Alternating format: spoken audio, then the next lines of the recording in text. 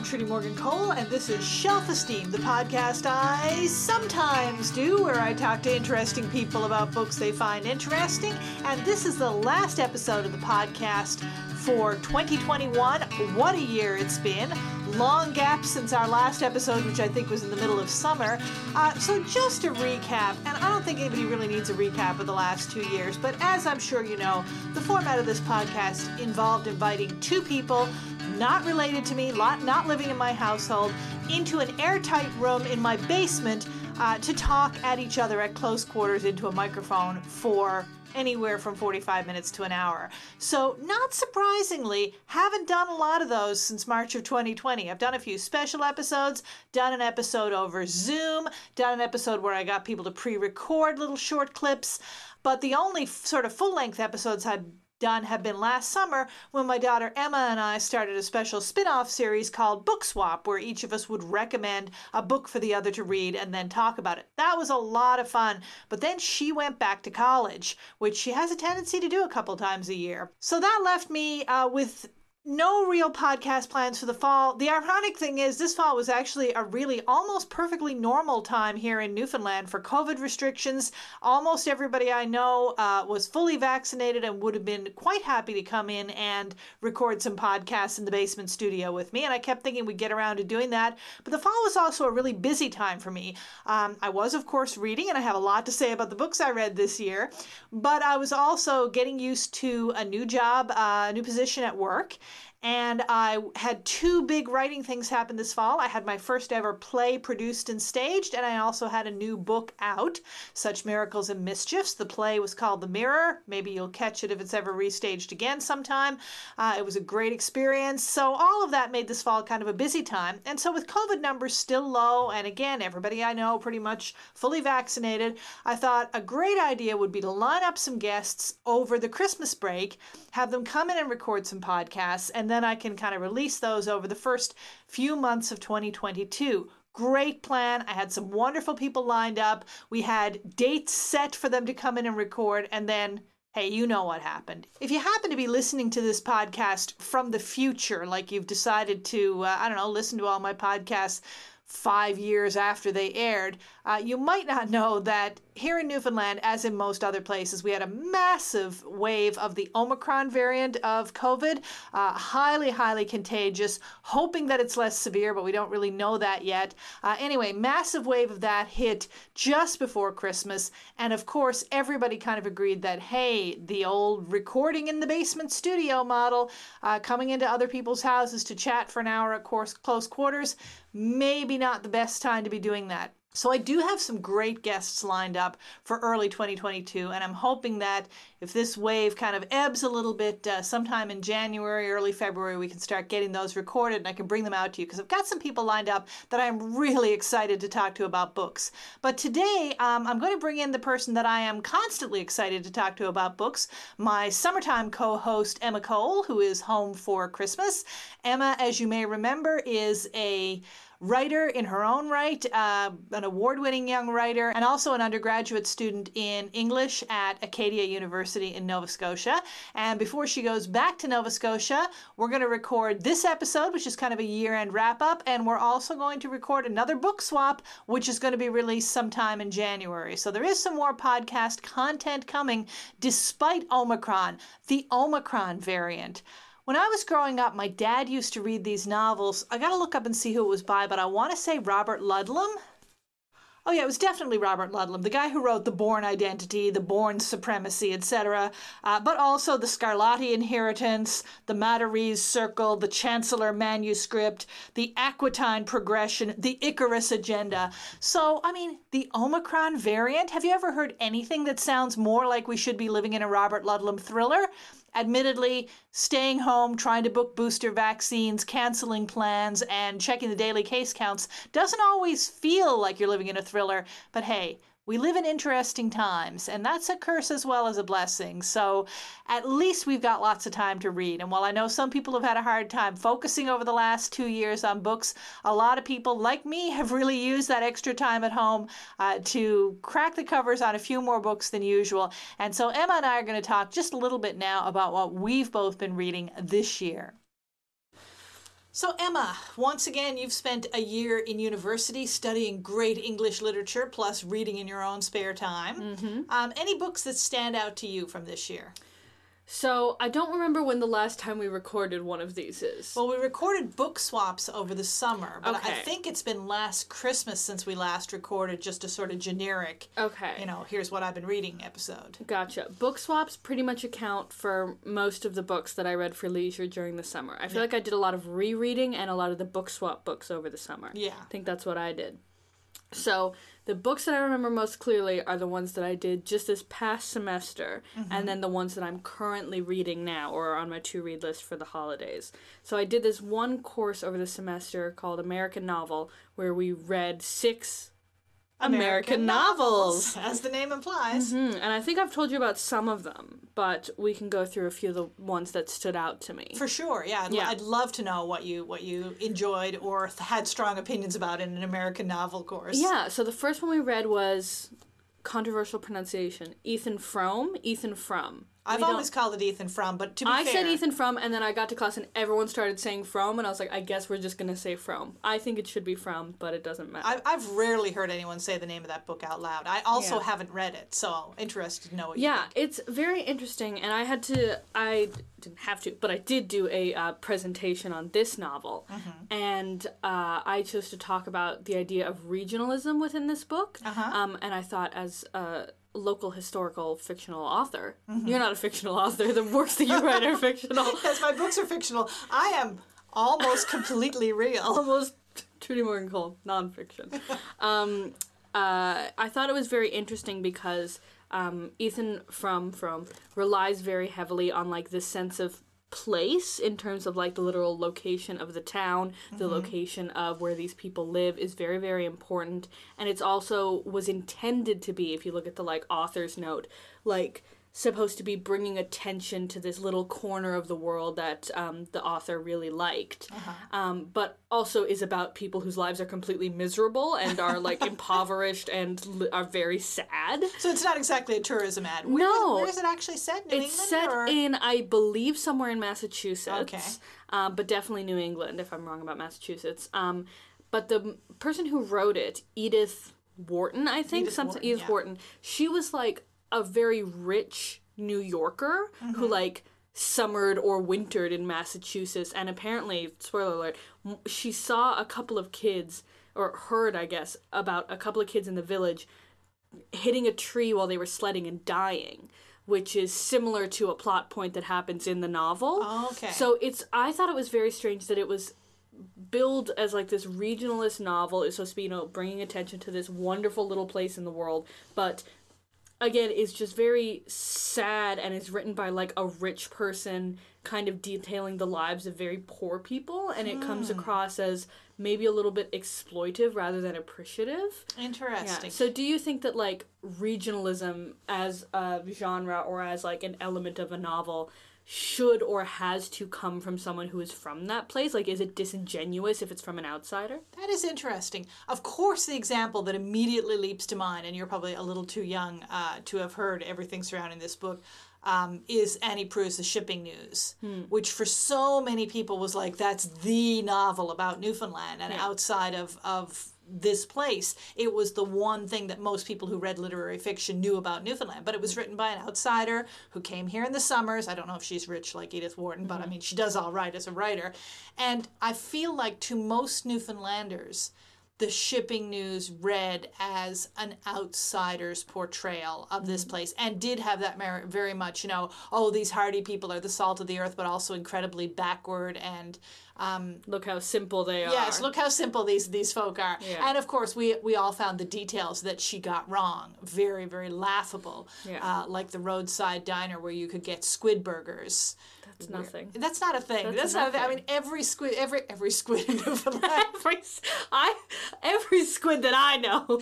Every roadside diner in Newfoundland is what I'm trying to say. There's also not that many roadside diners. No, but like, little takeouts in communities. And they all serve chicken and chips, fish and chips, hamburger and chips. That's it. Yes. Those are your three Maybe items. a hot turkey sandwich. If you got the deluxe, it might be the hot turkey sandwich. Yeah. But yeah, there ain't no squid burgers happening at. So that's I've literally never never eaten squid, let alone in burger form. Well, I think that's probably a trend that's going to continue. Yeah. So, that kind of thing was sort of like, she kind of gets it, but she kind of gets details wrong. Yeah. So I wonder what people at the time in whatever place in New England thought about Ethan Well, Frome. I think she got away with it because the town that she wrote about was technically fictional. But it was, like, heavily based on wherever place it was that she stayed. Right. And I don't know, just something about that class divide is just really kind of stings of, like, yeah, look how... these people's lives are so much better even when they're miserable because they're, so pure and, like, salt of the earth. Salt and of the it's earth, like, yeah. I'm sure they would like to have a big house like you, Edith, though. I think that would make them a little happier. I think it would, But, apparently, and if I'm wrong about this, nobody correct me, that Edith Wharton's family was the family on which the phrase keeping up with the Joneses is based. Oh, really? Because they were such a, like... big affluent family, like Wharton is her married name or something, and the Joneses is where she came from. So like big money. Big money, yeah. Interesting. Mm-hmm. Yeah, I do think, I think you can write regionalism effectively about a place that you don't come from or haven't lived. What about Come From Away? What about Come From Away? The musical. Because that's the people who wrote that are Canadian, but not Newfoundlanders. But it seems like they did do a lot of, like, actual research and talking to real people. Oh, yeah, right? and a lot of it is based on the actual interviews with the people of Gander. Yeah, that feels like a better way to do it, at least, and a more honest way of doing it, yes, I think. Yeah. Mm-hmm. I mean, we're pretty big Come From Away stands here, I think. So, but yeah, I feel you do get an authenticity in regional writing that's by people who actually live in the region. Yeah. And I mean, at the same time, you don't want to, narrow things down so small that people can never write about anything but their hometown. But Yeah, you could also argue, I guess, that sometimes it does take an outsider's unbiased perspective to write about a place honestly. You could say that, maybe. Yeah, I don't think an outsider's perspective is any more unbiased, but it is outsider, and it has different biases. Yeah, different biases, yeah. Yeah, so that's an interesting take on Ethan Frome. Yeah. So did you hit on a lot of that in your presentation? I did. I tried to. It was only about 10 minutes long, but that's kind of what I tried. Well, and also I'd heard, I was listening to an old Canada Reads broadcast, and somebody, I forget his name now, said that all the great works are regional. And that was very interesting. He said that Shakespeare was very regional, Jane Austen's very regional, even the Bible is very regional. So that was kind of my jumping off point. I think that's true. I think the kind of books that you get that are set in sort of like, this is any town USA can be genre fiction. Any town is no town. Exactly, kind of, yeah. And sometimes people will say, well, I prefer to do that because my focus is on the characters or the plot or whatever. Yeah. But I would argue that, most great writing is rooted in a region, whether it's the region the author happens to be from or not. A sense of place, to me, is a really key part of a novel. It makes things a bit stronger, Yeah, I would agree with that. All right, what else did you read this year that you had strong opinions about? Oh, goodness, let me see. What did I read? I read In Cold Blood by Truman Capote. That's another one I've always heard of but never read. Yeah, so that one is it's called a nonfiction novel. It's very strange. I really have difficulty with the term nonfiction novel. Like, it's creative nonfiction maybe, but to me novel implies fiction. Yeah. Yeah, I think creative nonfiction would be a better label for it, but I honestly, like, while I was reading it, kind of forgot that it was supposed to be, or that it is, like, this true crime sort of thing. So I was a little bit disappointed by it because as I was reading it, it's written so much like a novel. I got so wrapped up in the idea that it was a novel, I forgot that it was this true story. So I was waiting for, like, some kind of big twist or big reveal. Because one of basically the book switches back and forth between the people in the town where the murders happened and, like, the detective who's on the case and, the people in the town, how they're reacting, the family members, the friends, all that. And then the criminals who committed the murders who are on the run. Those are the perspectives it switches back and forth between. And for the longest time, it did a bit of flashbacks and then a bit of present tense kind of stuff. But for the longest time, the one scene that was missing was the murders actually taking place.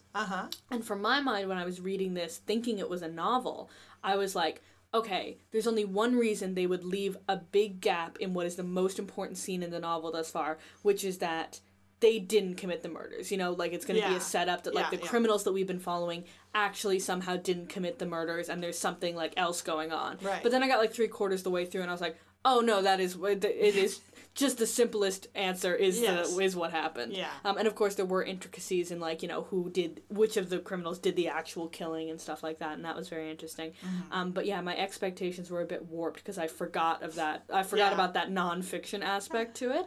But it's definitely an interesting way to portray any kind of true crime thing in this novel setting, because it kind of works sometimes, and then sometimes there's, like, long pages that are just, like, verbatim the, like, confessions that were written out by the criminals.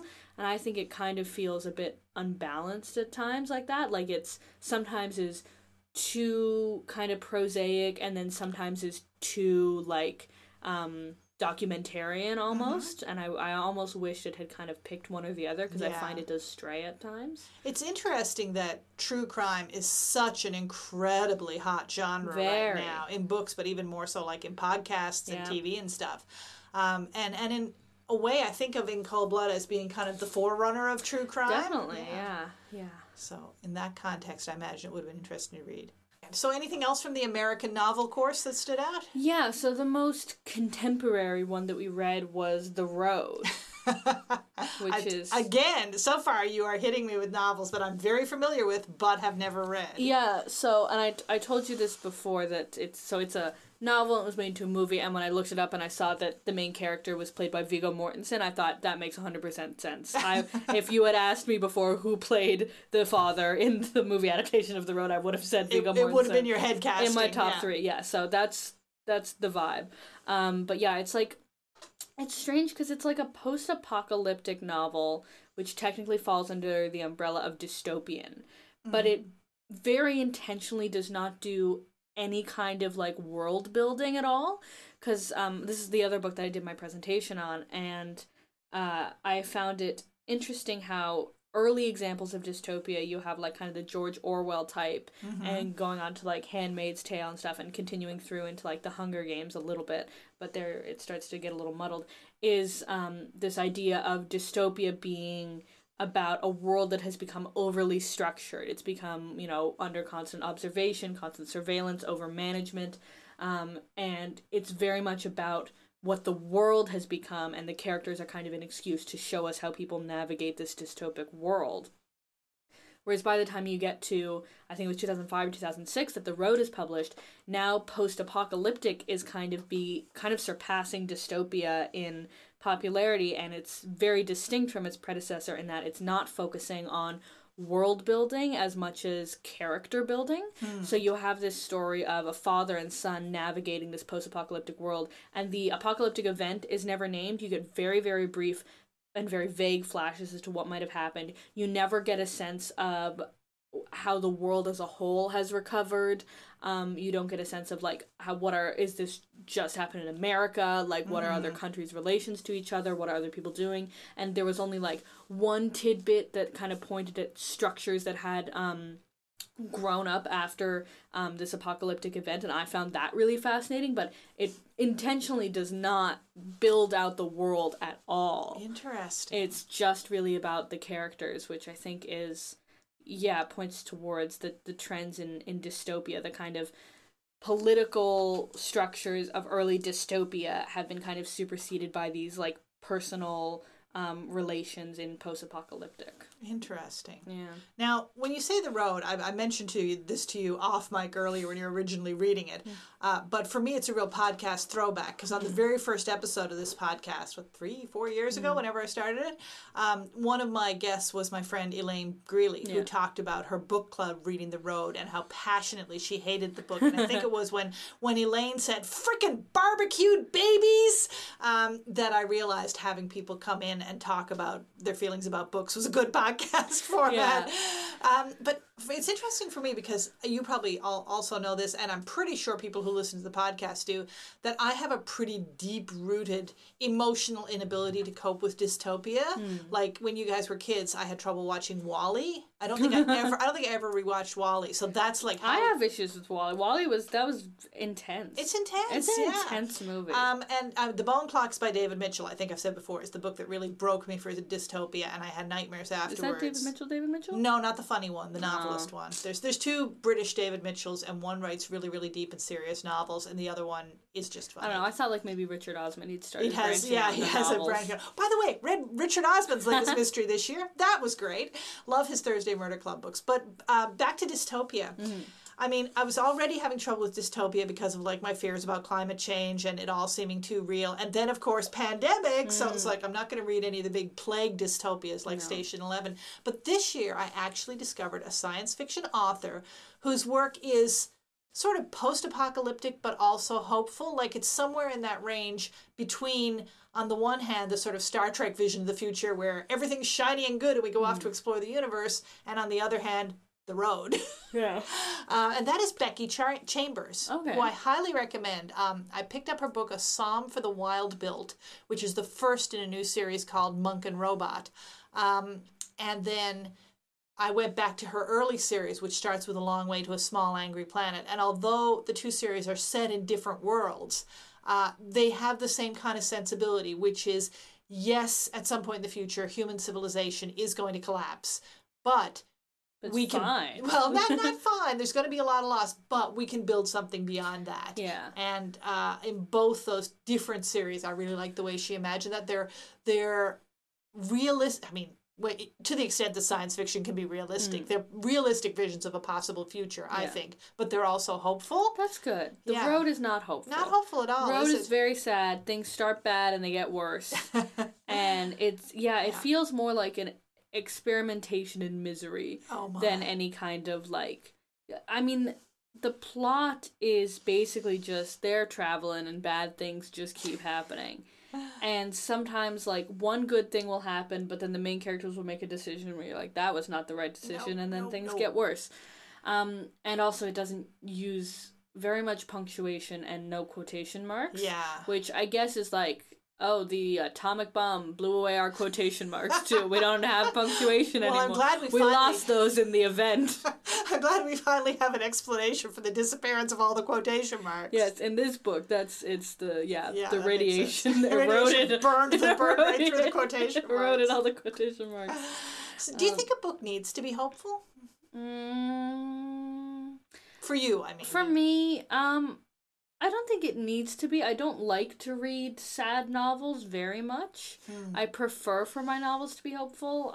I think it should be like an 80-20 split. That's a good hopeful and then kind of sadder ones. I just finished reading a novel that completely absorbed me for 2 days, The Lincoln Highway by Amor Towles, who a lot of people will know as the guy who wrote A Gentleman in Moscow.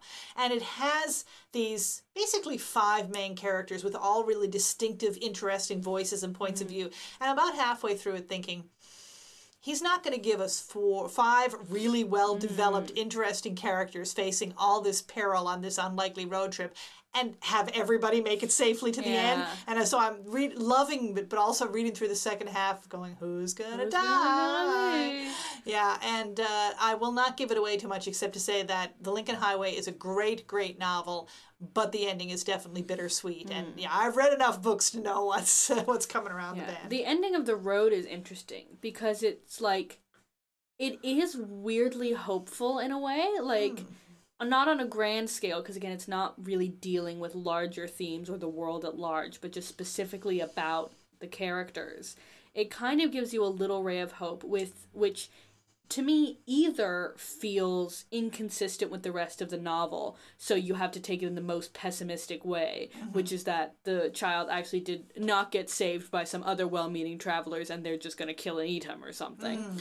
Or it's if it is actually hopeful and it is a good ending, as is implied by the way it's written, then it kind of, I don't know, it just doesn't fit with the rest of the novel, I guess. It either seems, inconsistent or sadder. Like, I think in context of the rest of the novel, there isn't a way to read it in a hopeful way that doesn't either invalidate the rest of the book or just not make sense.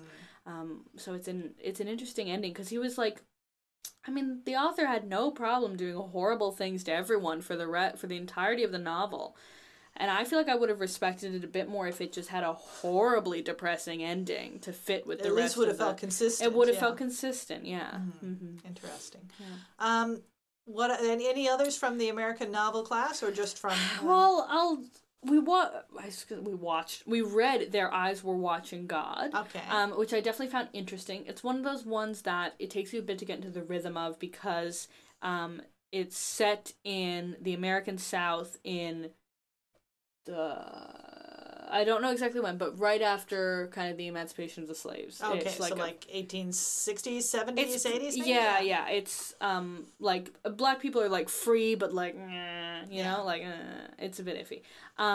So it's written in a lot of like it's one of those things where people are talking in like a local dialect and in an affectation, and it's spelled phonetically. Oh yeah. So like when people are speaking, it is written out the way you would hear it, you know, to like make that accent and make that accent come through on the page, which is a little bit of kind of a learning curve to get through. And I think there was some author at the time who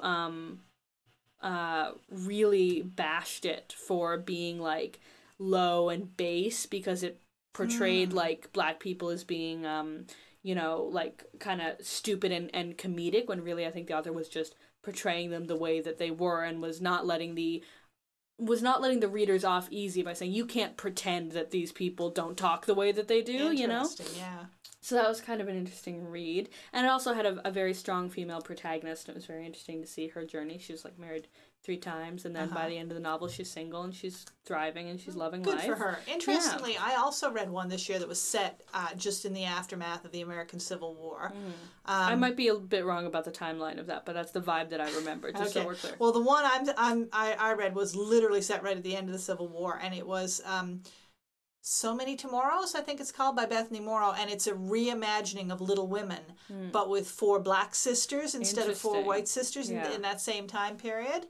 And I thought that was really good. I think it was somewhat limited by the fact that it was conceived as a YA novel as a part of a series, because I felt like as an adult novel, there's a lot more she could have gotten into, could have gone a lot deeper. But the tie-in, the reason I thought of it with Their Eyes Were Watching God, is that I don't know if you remember it. It's a big plot of the later part of Little Women that Jo is trying to make it as a writer, and her editors are like chopping up her book and everything. So the Jo or Josephine in So Many Tomorrows, or is it So Many Tomorrows or So Many Beginnings? I gotta go look that up. The Jo character is also a writer. And although they are a black family who have been enslaved, they are as well educated as like it was possible for black people in the South to be at the time. And her sister is a teacher, and her mother is all about kind of like, you know, black people uplifting themselves. And when Jo writes this story about her family's experience under slavery, and these free Northern blacks and white abolitionists want to publish it, but they ask her to go back and rewrite it in slave dialect because they're like, nobody will believe that you speak as well as you do, which I thought was a really interesting conflict that was not developed as much as I think it would have been in an adult novel. Yeah, definitely there is, and this kind of comes up in another book that we read, The Heart is a Lonely Hunter, this like pull between, you know, people wanting to, black people especially, thinking that the way to elevate themselves is to kind of conform to white expectations, whatever those are, or to celebrate their blackness as it is. And sometimes those things are the way you expect, and sometimes in that scenario, it's not what societal expectations would be. Interesting. I mean, we have that here in a much lower degree because we don't have the racism along with it, but you do have like, maybe not so much in your generation, but certainly in mine, people from around the Bay being told that they had to lose their accent and that you would sound uneducated and stupid if you spoke with a Bay accent. So I guess that's it's common in a lot of places with strong regional dialect, but of course, you know, with the race with added racism is much worse. Yeah, so that was pretty much all the books that we read for that class. We also read Housekeeping, which I don't have much to say except that it features women being incredibly unhinged, and I love that. It's great. Housekeeping, I think I said to you when you were reading it, has the distinction of being the only Marilynne Robinson novel I don't love. Yeah. Because I absolutely love all of her other novels, and Housekeeping, which came first and I think is if not her most famous, probably her second most famous next to Gilead. I just couldn't get into it. I couldn't. Yeah, I also had a hard time getting into it because it kind of started with like a family history, and then once, like, I was reading it for quite a few pages, and I was like, oh, it started now. Like, I didn't. This is it. This is yeah, I didn't understand when the story had started, so yeah, it didn't flow very well for me. But yeah, I just love Sylvie the ant just being fully unhinged, just doing whatever, and then at the end they just set their house on fire and leave. Oh, it's so good. No, I don't have many deep thoughts about that, just that it was a bit fun, but not as striking to me as the other ones on that list. One of the books that I did read this semester that was just for me, was not for a class, was Good Citizens Need Not Fear by Maria Riva or Reva. I don't know if you're familiar with that. No, I'm not. Yeah, so it's a collection of short stories that are all kind of intertwined, set in the USSR right before and right after the fall of the USSR. And it's very interesting the way that it's all kind of woven together, because it's different stories by people who live in the same apartment building, and sometimes it'll visit a character for just one story, and sometimes they'll return and come back. And I just thought it was a really good example of like a well done collection of short stories, and again, very regional. It was I think the author was either born, or like her parents were born in the Ukraine at that time, or she has some kind of connection to it that she was able to base it on like family stories. And so I think that regional aspect, like we were talking about, definitely comes through and makes it a strong work as a whole. And I love short stories, so yes, I know you do. And you're writing a lot of short stories yourself for your writing some are being written, some short stories are being written, and others are not. Well, I think you're a lovely short story writer. Thank you. Yeah, it's for those who don't know, I'm writing my creative thesis right now for my degree, and it is happening. Well, writing a thesis of any kind, even if creative, is always it's an endeavor, Yeah, I found I didn't really do a lot of reading that wasn't for my classes, and I didn't do a lot of writing that wasn't for my classes. So it's been kind of an off semester in that way. But I have a big old fat stack of books that I'm ready to read for the holidays. Awesome. So what's on those? Anything that you've either have read or are looking forward to that you want to talk about? So I finished Good Citizens Need Not Fear, I think, just as I got back from my semester. And let's see, what do we have? Oh, The Best We Could Do, that graphic novel. I completely forget the name of the author, so I apologize. That's okay. It'll be in the show notes. It'll be in the show notes. That's one that I got for Christmas, and I whipped right through that. It was lovely. I love a graphic novel. Big Summer is the one that you gave me. Yes, which we're going to do for a book swap. Book swap, yeah.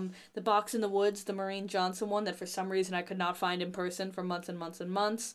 I have a Lisa Jewell one. There's a new David Levithan and Jennifer Niven book that I need to read. Why does David Levithan write so many books with other people? I guess he just likes working that way. I can't imagine writing a book with somebody else. I know, but I feel like the majority of his books, if not just his recent books, have been co-authored with other people, and I find it interesting. Except for The Everyday and the sequels to that, which are him alone, most of the books that he's known for are co-written with other people. Or like collections of short stories or stuff. Maybe he just doesn't want to write a full-length book on his own. It seems to me like it'd be more work to write a book with someone else. But interesting. You gotta balance, what everybody wants. And, I mean, I find writing books, it's hard enough to balance what you want yourself without bringing other people into it. I know for this year, I'm surprised how much nonfiction I've read that I really love. And I have to talk about two standouts. Okay. One is a book that we both have, but I think only I have read so far, which is The Anthropocene Reviewed by John Green. I've read parts of it, it's a collection of essays, so you can kind of dip into and out of it.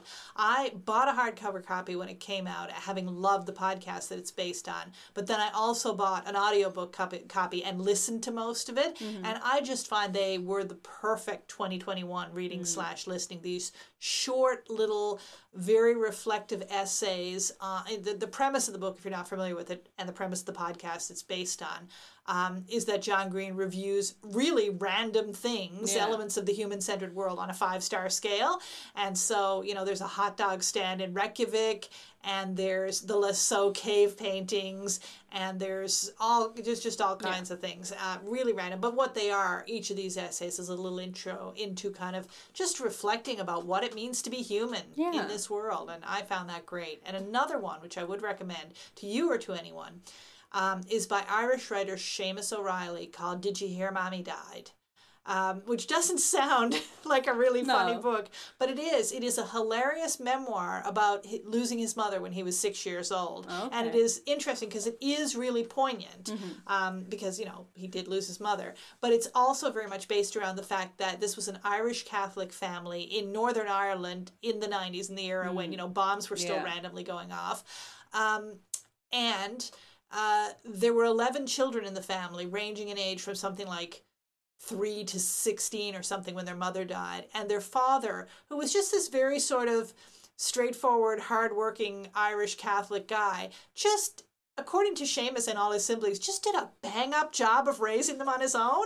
And there's a lot of funny stories in there about them, like trying to take family vacations with 11 kids and one dad and that, and about the various dogs they had, and the omnipresence of priests in their life, but in a good way, not in a negative way. So it's a really, really, really funny memoir, and I just recommend it to everybody because it's so unexpected that you would read a really funny book about grief and loss. But Seamus O'Reilly, I don't know if you know of him from Twitter. He's the guy who got famous on Twitter. He was already a writer, but he was kind of low-key. He got Twitter famous for writing a thread about how, as a teenager, he was off his head on recreational ketamine and ended up getting called into work and having to serve drinks to the President of Ireland. I think I do remember that. Yes, and he just wrote about it in an incredibly funny way in this tweet thread that went massively viral. And as he often says, and off the back of that, I got to write a heartwarming family memoir. But it's so great. And that's definitely been one of my favorites this year. Yeah, that sounds lovely. It is. I got to look at my list to see if there's anything else that I didn't get to talk about that was a favorite this year. What about you? You do have anything? No, I feel like there might have been books that I read, but I don't remember them. I need to, maybe my resolution will be to keep track of the books that I read. Oh, I read, I might have mentioned this the last time we talked, but I've been reading the short stories of Charlotte Perkins Gilman. There's a collection, you know, one of the like chapters they have, the like old classics, 3 for $10 or something. Yes, yeah. A collection of hers that's called The Yellow Wallpaper, and it has the yellow wallpaper in it, but also has a lot of other really good stories. And I love Charlotte Perkins Gilman and Catherine Mansfield as well. I was rereading some of her stuff over the summer. 2 of my favorite short story writers. Oh yeah, and the real classics of the genre. Yes. I also forgot when I was talking about nonfiction on a much more serious note. Clint Smith's How the Word is Passed. I don't know if you've heard of that book, but it is a meditation on, you know, by a very great contemporary Black American writer about the history of racism and particularly slavery in the U.S., but it's done through the lens of him visiting a bunch of historic sites, like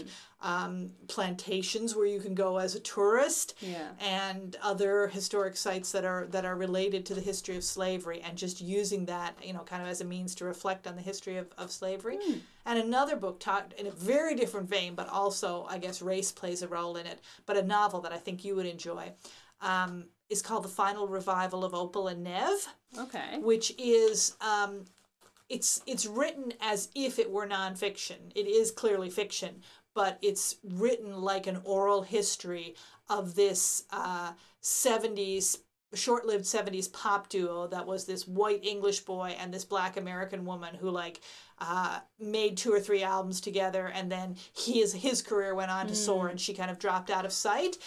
It's fiction, but it's written as though it were nonfiction, as though it were an oral history. Love that. Yeah, it's really great, and just so drawn into it, and it's so much great stuff about music and pop culture and race and just a lot of cool stuff. So that was one of my favorite novels of the year, and I would recommend it to you or to anyone. Sounds great. So that about wraps up our talk. I think so, Thank you for chatting with me. Well, thank you for chatting with me. As always, it is always great to talk about books with you. And we are going to be back in January with a book swap episode where we each read a book that the other has recommended. And who knows, maybe when you're home again in the summer, we'll do more book swaps. Yeah. Because it's always fun. It's very fun. As always, if you want to know more about any of the books that Emma or I discussed in this episode, you can go to my website, trudymorgancole.com, click on the Shelf Esteem link, and that will take you to a page with links to the episodes and show notes for every episode I've done of this podcast, including the current one. So you can click show notes and have a look at the list of books that we've talked about.